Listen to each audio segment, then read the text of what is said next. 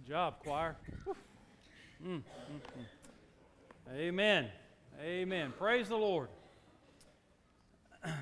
God is good, isn't He? Well, we have been talking about, let me get this thing working here.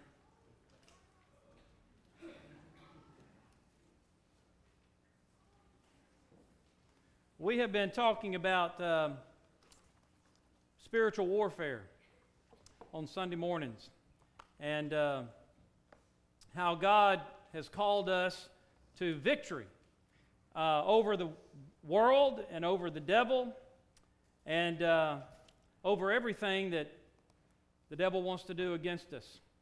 You know, we started in March, the beginning of this month, with the sermon series by that title, March, to remind God's people that we're in a battle. I don't guess you had to be saved very long before you figured that out, because you realized that once you got saved, that it wasn't easy. It wasn't always peaches and ice cream, was it? It was a difficult struggle. And so we started talking about we're a soldier. We've been enlisted into the army of God. We are His soldier, Jesus. He's our commander-in-chief. We follow His orders. We fight alongside Him. He is our strength and our salvation. Last week we talked about we're a fellow soldier. We're not in this battle alone. We got brothers and sisters on each side of us who are in the struggle with us, who are going through much the same thing as you and I are. And listen, today's Easter. We put on our Sunday best for Easter, don't we? Listen, take your mask off this morning.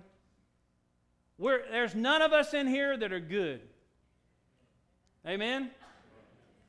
And if every one of us were to open our lives up and the skeletons of our closet, open up our closets, every one of us, if it were made known, we would be humiliated, wouldn't we? We don't want anybody to know what's real in our lives. But listen, folks, we got to be real with God. And if you're going to fight in this spiritual battle alongside other people, we need to be real with one another. But today I want to remind you of something even better. And that is, not only are you a soldier, not only are you His soldier and a fellow soldier, you are a victor. I am a victor. The word victor doesn't appear very often in the Scriptures, but it does in other forms. The word overcomer. We've been singing about Jesus has overcome. The word conqueror. In fact, the word in the original language of the New Testament is actually one you're quite familiar with. The word is Nike. Anybody ever heard of Nike? Nobody's ever heard of that word, have you? Nike, it means overcomer, conqueror, victor. One of the first major endorsements Nike got was Michael Jordan. Anybody ever heard of Michael Jordan? Baseball player, right? Yeah, baseball player. He tried baseball, but you know, what do you think of when you think of Michael Jordan? I tell you what I think of when I think of Michael Jordan. I think of winner, victor, overcomer. In fact, I believe he's probably one of the only basketball players to have 6 national championships, 6 championships under his belt. I recently bought a pair of Nikes. I got them mainly because they were on sale. You know why they were on sale? Because they're going out of style. You reckon I care? Not a bit. When I was y'all's age, I might have cared. By the way, y'all sounded really good singing behind me. That's a good youth choir right there on Sunday mornings. Y'all did a good job. But I like the style and the color of this pair of Nikes. But you know what I noticed? They didn't make me any faster. They didn't make me any stronger. You know, you can pay a lot of money for a pair of Nike tennis shoes, but they won't make you stronger. They won't make you faster. They won't make you jump higher. They won't make you any healthier, because a pair of tennis shoes can't change who you are on the inside. But I know one Nike that you can put on and you'll never be the same. This Nike will change who you are. This Nike will make you stronger, better, make you a winner, a conqueror. Would you like to know the name of this Nike? Of course, it's Jesus Christ. He's the ultimate victor, the ultimate conqueror. Jesus conquered sin, Satan, and hell. The Bible says in Colossians 2 that He wiped out the handwriting of requirements that was against us. In other words, that list of sins the devil's been keeping against you, it says it was contrary to us. It says He took it out of the way. Took it out of the way of what? Between me and God. He took it out of the way. So what did He do with it? He nailed it to the cross. He paid for it. He disarmed principalities and powers. Remember, we looked at Ephesians 6 the first Sunday, that we wrestle not against flesh and blood, but against principalities and powers. That is demonic forces, the devil himself that we can't even see. Jesus, the Bible says Jesus disarmed them. He made a public spectacle of them. You see, the Romans and the Jews made a public spectacle of Jesus when they hung Him on the cross. But while He was hanging on the cross, Jesus was making a public spectacle of the devil and his crowd. He triumphed over them in His death. He's the ultimate victor. Our choir just sang about. The Bible says in Revelation 20 that the devil is going to be cast into the lake of fire. He's defeated. By the way, the next time the devil reminds you of your past, just remind him of his future. He'll start leaving you alone. Jesus conquered sin, Satan, and hell. Jesus conquered death and the grave. Brian read a scripture a moment ago of Matthew 28, where the Bible tells us and records the resurrection of Jesus Christ. In verse 6, the angel said, "He is not here, for He is risen," just as He said. We've been singing this passage all morning long. You maybe not recognize it, but it's from 1 Corinthians 15. It says in verse 54, "When this corruptible has put on incorruption, and this mortal has put on mortality, then shall be brought to pass the saying that is written, Death is swallowed up in victory. O death, where is your sting? O hell, where is your victory? Thanks be to God," verse 57 says, "who gives us the victory through our Lord Jesus Christ." Jesus conquered sin, Satan, hell, death, the grave, and guess what else? He's conquered this world. In case you have forgotten, in case you're wondering who's still in control, He hasn't lost control. It kind of seems that way, doesn't it? The Bible does say that the devil has sway over the whole world. The devil has been given a certain amount of power and authority in this world. But he's on a short leash, and he has a short time. Jesus said, "These things I've spoken to you, that in me you may have peace." Listen, when you watch the news, peace is not typically what I feel. I feel troubled. I get angry. I feel disturbed. When I hear about what's going on, people coming in and getting shot in these public places and all this mess that's going on, peace is not what I feel.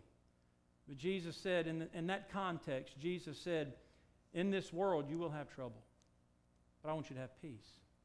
He said, why? Because I don't want you to be afraid, because I have overcome the world. Jesus is the overcomer. The Bible says in Revelation chapter 17 about Jesus, you see, even though the devil knows where he's headed to hell. He's headed there. He's going to make one last final attempt to crush Christ. He's going to gather the armies of the world. All the armies of the world are going to gather together in a physical battle, trying to do battle with the Almighty God, Jesus Christ. And the Bible, you know it as the Battle of Armageddon. Here's what's going to happen. Not a finger is going to be lifted. Not a shot's going to be fired. Jesus is going to speak a word. He says, the sword from His mouth, which is the Word of God. And there'll be blood everywhere, up to the horses' bridles. With one word spoken, He'll slaughter millions that have stood against Him. The Bible said in Revelation 17, they will make war with the Lamb, but the Lamb will overcome. For He is Lord of lords and King of kings. Chapter 19 says when He comes back, He's going to be riding on a white horse. And it said, and we sang this a moment ago, He'll be crowned, and He'll be wearing a white robe dipped in blood. And His name will be called the Word of God. And the armies in heaven, clothed in fine linen, white and clean, followed Him on white horses. That's you and me, by the way. Now out of His mouth goes a sharp sword, that with it He should strike the nations, and He Himself will rule them with a rod of iron. He himself treads the winepress of the fierceness and wrath of Almighty God, and he has on his robe and his thigh a name written, King of Kings and Lord of Lords. There is no greater victor. Jesus is the champion. Now, what does that mean for you and me? It means if, I put that pair of tennis shoes on, it didn't make a lick of difference. I think it made me look better, but it didn't make a lick of difference. But what does it mean that Jesus Christ is the Nike? What does that mean for you and me? It means if you put him on. That is, if you will believe in him, that he died for your sin, that he was raised again on the third day, and if you'll ask him to forgive your sin, he will save you. He will give you victory over all those things. What things? Sin, Satan, hell, death, the grave, and this world. You will experience the victory that you can only have in Jesus. You see, all we are and all we have is because of Jesus' life, death, burial, and resurrection. Jesus prayed to the Father in John 14. Well, actually, he was talking to the disciples. He said, I am in my Father, and you in me, and I in you. Listen, if you're saved, Jesus lives in you, and you live in him. And because of that, you are a victor. And because of this, we are hyper Nikes. You know that's a biblical word? Hyper Nike. Some of you have some hyper kids. But it's from Romans 8:37. For we know that we are more than conquerors. It's all one word in the Greek language, huper nikao. Hyper Nike. You're more than a conqueror through Christ who loves you.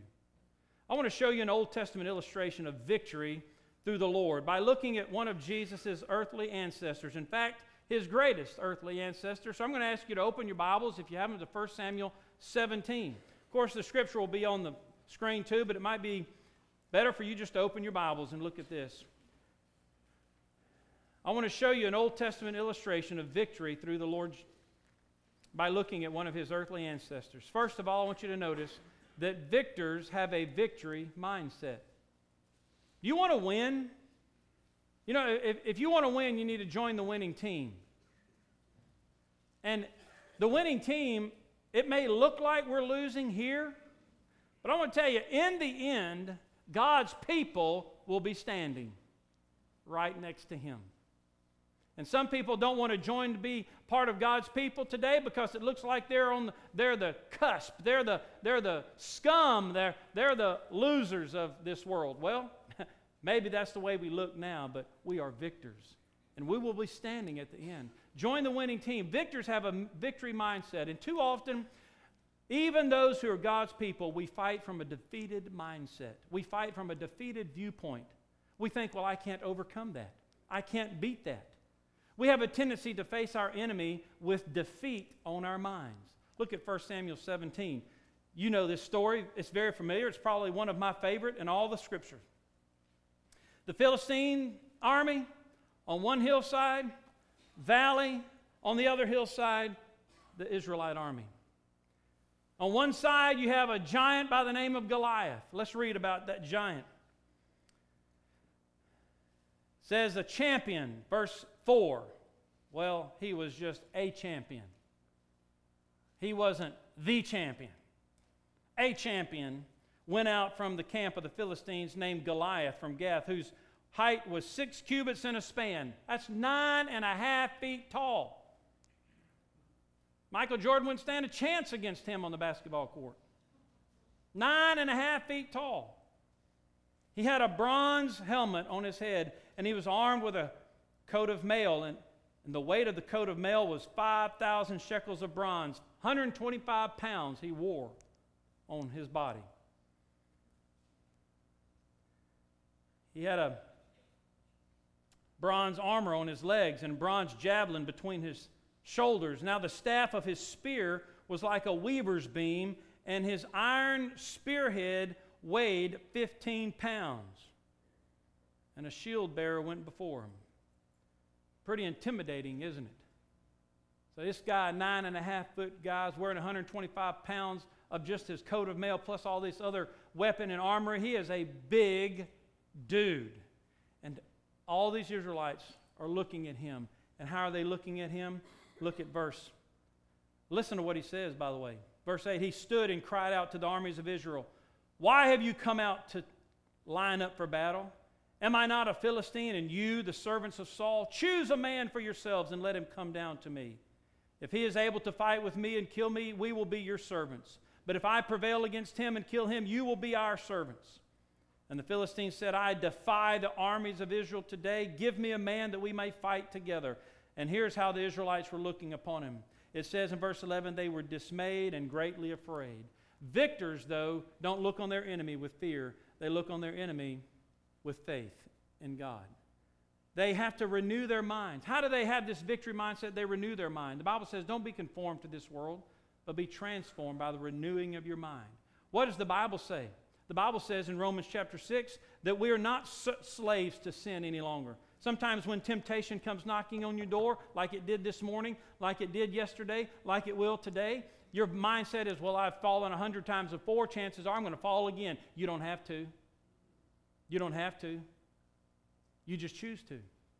You have a defeatist mindset. You need a renewed mind. The Bible says in Romans chapter 6 that we are no longer slaves of sin. He says in verse 6, knowing that our old man was crucified with him, that old sinful way of life, that body of sin was done away with, that we should no longer be slaves of sin.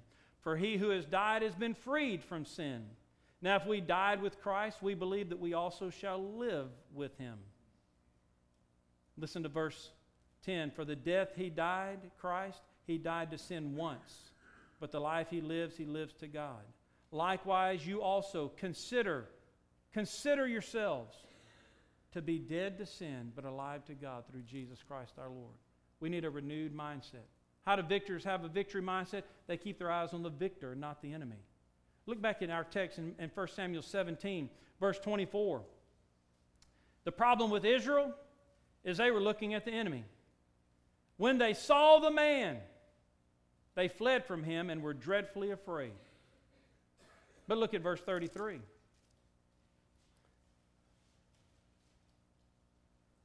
Saul said to David, King Saul said to little shepherd boy David, by the way, David's just a boy.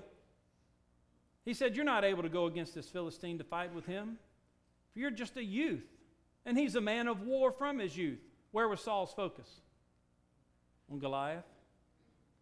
David said to Saul, your servant used to keep his father's sheep, and when a lion or a bear came and took a lamb out of the flock, I went out after it and struck it, and delivered the lamb from its mouth. And when it arose against me, I caught it by its beard and struck it and killed it.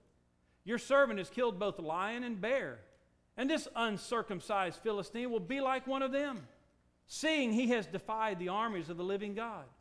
Moreover, David said, the Lord who delivered me from the paw of the lion and from the paw of the bear, he will deliver me from the hand of this Philistine. Where was David's focus? On God. Where's your focus? If you're going to win, your focus has to be on the Lord. To David, to Israel and Saul and David's brothers, Goliath was a giant. But to David, Goliath was puny. Why? Because he was looking at God. And God, in comparison to Goliath, is huge. Goliath, in comparison to God, was puny. The Bible says in 1 John 4:4, greater is he who is in me. Greater is he who is in you than he who is in the world. You see, victors have a victory mindset. By renewing their minds, by keeping their eyes on the victor, not the enemy, and by drawing upon previous victories. Look what David did. We just read it. He was remembering. Hey, look at how God defeated the lion and the bear. And this Philistine's not going to be any different. He recalled previous victories. Listen, you don't have to be defeated in this life. You don't have to live a defeated life. You don't have to live defeated in sin all the time. You don't have to give in to the temptations of the devil. Listen, you can recall, hey, I've been victorious before. God's given me strength before. He'll give me strength today. How else do victors have a victory mindset? They declare victory before the battle begins. They declare victory before the battle begins. David did that. Look at verse 45. You got to remember, David's just a shepherd boy. But David said, to this Philistine, "You come to me with sword, with spear, and with javelin. But I come to you in the name of the Lord of hosts, the God of the armies of Israel, whom you have defied. This day the Lord will deliver you into my hand, and I will strike you and take your head from your body today. And this day I'll give the carcasses of the camp of the Philistines to the birds of the air and the wild beasts of the field, that all the earth will know that there is a God in Israel. Then all this assembly shall know that the Lord does not save with sword and spear, for the battle is the Lord's, and He will give you into our hands." He declared victory before the battle began, and that's what you and I have to do if we're going to win. But how many times do we declare defeat here? Declare victory. "Satan, I come against you in the name of the Lord God of hosts. You stand no chance against him. You are a defeated foe. You're going to hell in a handbasket really quick. You're on a short. Man, you ought to be talking to him." You say, "That's crazy." Well, try it. You're crazy for not trying it. You say, "Well, why do I have to talk to him?" Because he can't read your mind. Only God is omniscient. Only God can read your thoughts. Only God is everywhere present. The devil, we need to take authority over him in the name of the Lord Jesus Christ. His brothers declared defeat. They said, "David, you can't do this." Saul declared defeat. "David, you can't do this." David declared victory. Let me ask you this. Who won the victory? Saul and his brothers or David? And who declared victory? David. You want to win? Declare victory against the devil. You declare it.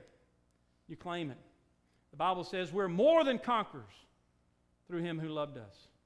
1 John chapter 2, verse 13 to 14, John writes to this church. He says, "I write to you because you have overcome the wicked one." He repeats it again in verse 14. He says, "Because you have overcome the wicked one." Who's the wicked one? Who's the wicked one? The devil. Are you an overcomer? Are you a Nike? You're actually more than a Nike. You're more than an overcomer through Christ Jesus. We need to declare the victory. Declare the words of God. Victors, secondly, are confident only in God. Victors place no confidence in their own ability or strength. You know, David, in 1 Samuel 17, his brothers thought he was just a little arrogant punk. Verse 28, Eliab, his oldest brother, heard what David was speaking to the men, and his anger was aroused against David and said, "Why did you come down here? And by the way, who's taking care of those sheep of our fathers that you left to come over here?" He said, "I know your pride and the insolence of your heart, for all you did was just come down to see the battle." Maybe you think it sounds arrogant that you have victory. Well, if it is, if you think it's all of you. It is arrogance if you think it's just you. But it's not arrogance if you know whose victory you're really claiming. You're not claiming your victory. You're claiming His victory. You're claiming the power of the name of God, the name of Jesus. David didn't come in his own name. He didn't say, "I stand against you in the name of King Saul." He didn't say, "I stand against you in the strength of my sling." He said, "I come against you in the name of the Lord God of the host of Israel." We don't stand alone. We're confident only in God. This was not David's youthful arrogance. It was his faith-filled confidence in God. Another king, Hezekiah, later king of Israel, was facing an overwhelming horde of the Assyrians coming against him, and Hezekiah had to encourage the people. He said, "Listen, folks, with Sennacherib, the king of Assyria," he says, "with him is the arm of flesh, but with us is the Lord our God to help us and to fight our battles." Victors declare victory before the battle begins. Victors do not depend on their own strength. Victors have learned that in their weakness, God's strength is perfected. Paul had to learn that, 2 Corinthians 12:9. Paul said he had this affliction, some kind of weakness of his physical infirmity of some sort. And he asked God several times, God, take this away. God, take this away. And finally, God said, Paul, don't ask again. I'm not going to take it away, but I will make my grace sufficient for you, that in your weakness, my strength will be perfected. We recognize that it's all about God's strength. We're weak. I am easily bowled over, and so are you.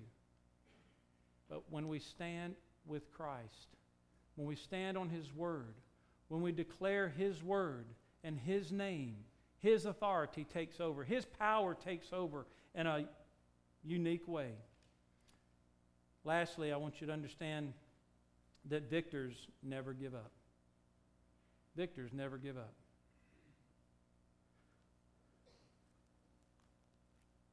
Michael Jordan retired at what we thought was the peak of his career. Then he came back and won more national championships. Victors never quit. You've heard the phrase, quitters never win. We'll turn that around. Winners never quit. You see, if you quit, you lose. If you give up, you're already defeated. Victors are undaunted by criticism and curses. Some of your own friends, when you take stands for truth and for righteousness, when you stand against the enemy, when you stand on something that you're convicted about, some of your own friends, some of your own family will not understand. David's brothers criticized him, thinking he could stand against Goliath. This giant Goliath cursed David. Look what it says in verse 42. Bad enough he had to overcome his brother's criticism, but in verse 42, now he's facing this giant. It says, verse 43, the Philistine said to him, "Am I a dog that you come to me with sticks?" And the Philistine cursed David by his gods. And the Philistine said to David, "Come to me, and I'll give your flesh to the birds of the air and the beasts of the field." Listen, that's what the world's telling us as Christians today. Shut your mouth. Shut up. Don't tell us what God says. We don't believe in God. We don't want to hear it. We don't even believe in your God. This Philistine cursed David by his little g gods. He defied the one true God, and that's what's happening in this world today. And Christians, we're in a battle, and you and I had better stand. You and I had better never give up. You say it looks like we're losing. It doesn't matter what it looks like. It doesn't matter what it looks like. You and I have an obligation as the armies of God. And yes, we're part of the army of God. We're joining all the angels of heaven, all the hosts of heaven. We're all in this together. And we must stand. Never give up.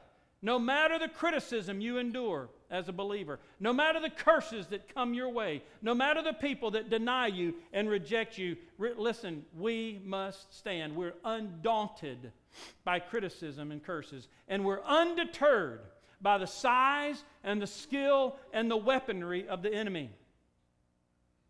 Listen, this man, giant, this Goliath, he was huge. Saul said he was a skilled warrior since he was a boy. And he had weapons that were 10 times bigger than any other weapon that Israel had. But David was undeterred by the size and skill and weaponry of the enemy. You and I, we look at what this world is coming against us with. We don't, listen, greater is he that's in you than he that's in the world. You don't have to fear the enemy. The Bible says that David was not afraid. He said to the Philistine, "You come to me with sword and spear and javelin.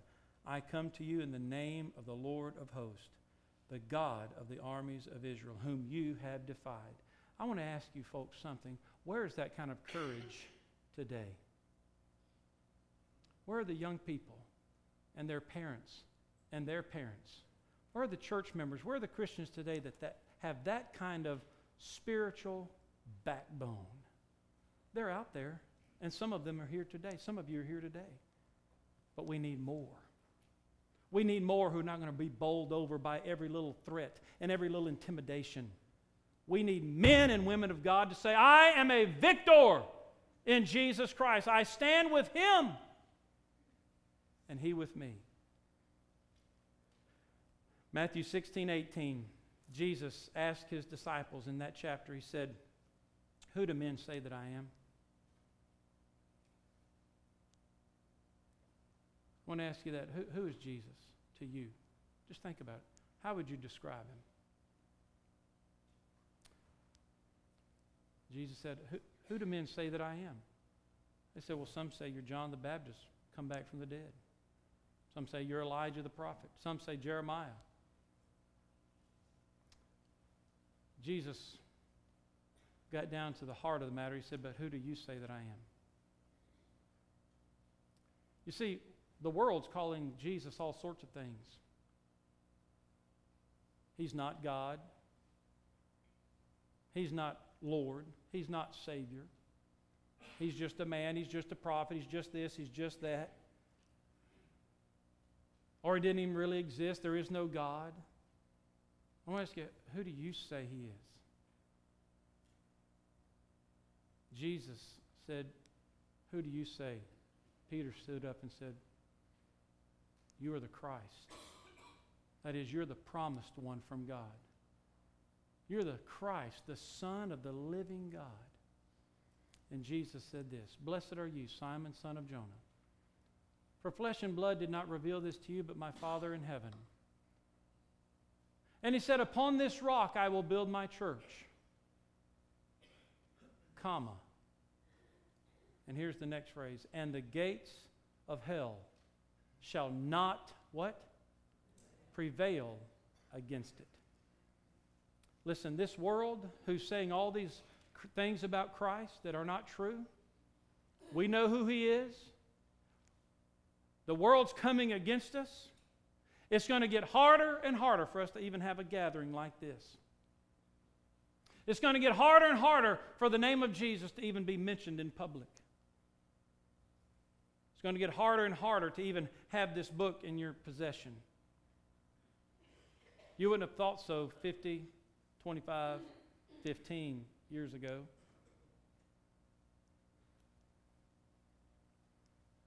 But the gates of hell shall not prevail against us.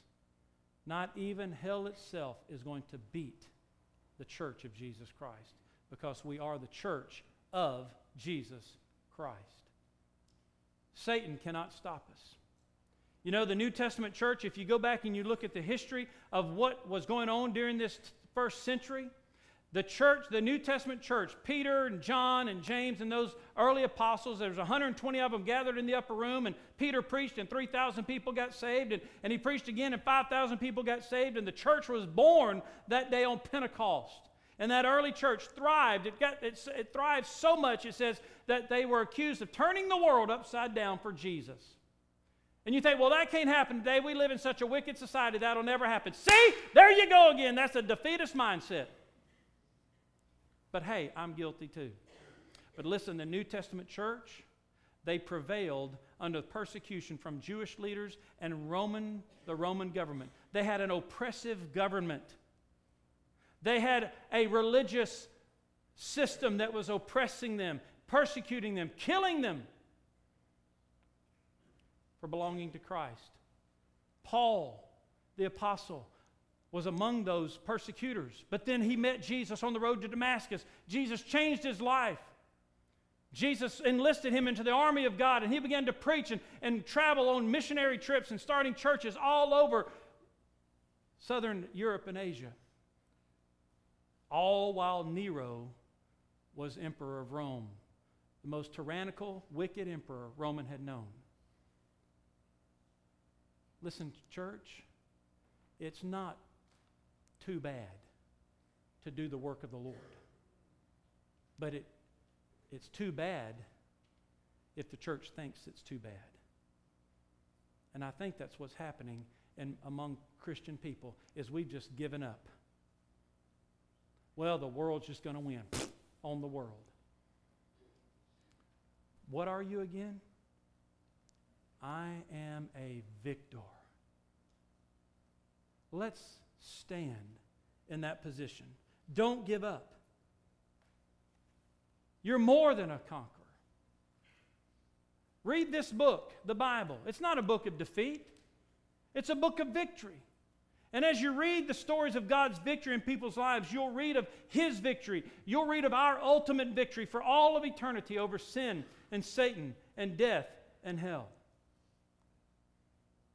And we have that victory because of Jesus. What Jesus did on the cross, and Jesus came out of the tomb. That's why we are victors. He conquered sin, Satan, death, hell, the grave. And my friends, if you will put Him on, if you'll believe in Him, that He died for your sin and raised again on the third day, and ask Him to forgive your sin, He will save you. And I know there's people here today that need to be saved. I know that there's Christians who need to hear this message because you've given up in your mind. You've given up, and you know you've given up. You've given up on the world. You've given up on this government. You've given up on this nation. You've given up. And God's calling you, don't give up. It ain't time to quit yet. Nobody can quit. In fact, nobody does quit. Jesus Christ comes back and calls us home. We don't quit. And so Christians, we don't need to quit. But there are many of you here today, some of you here today, that you need to start. You need to start. You need to start being victorious over sin. And the way you do that is by giving your life to Jesus Christ. Would you bow your heads with me this morning? Do you want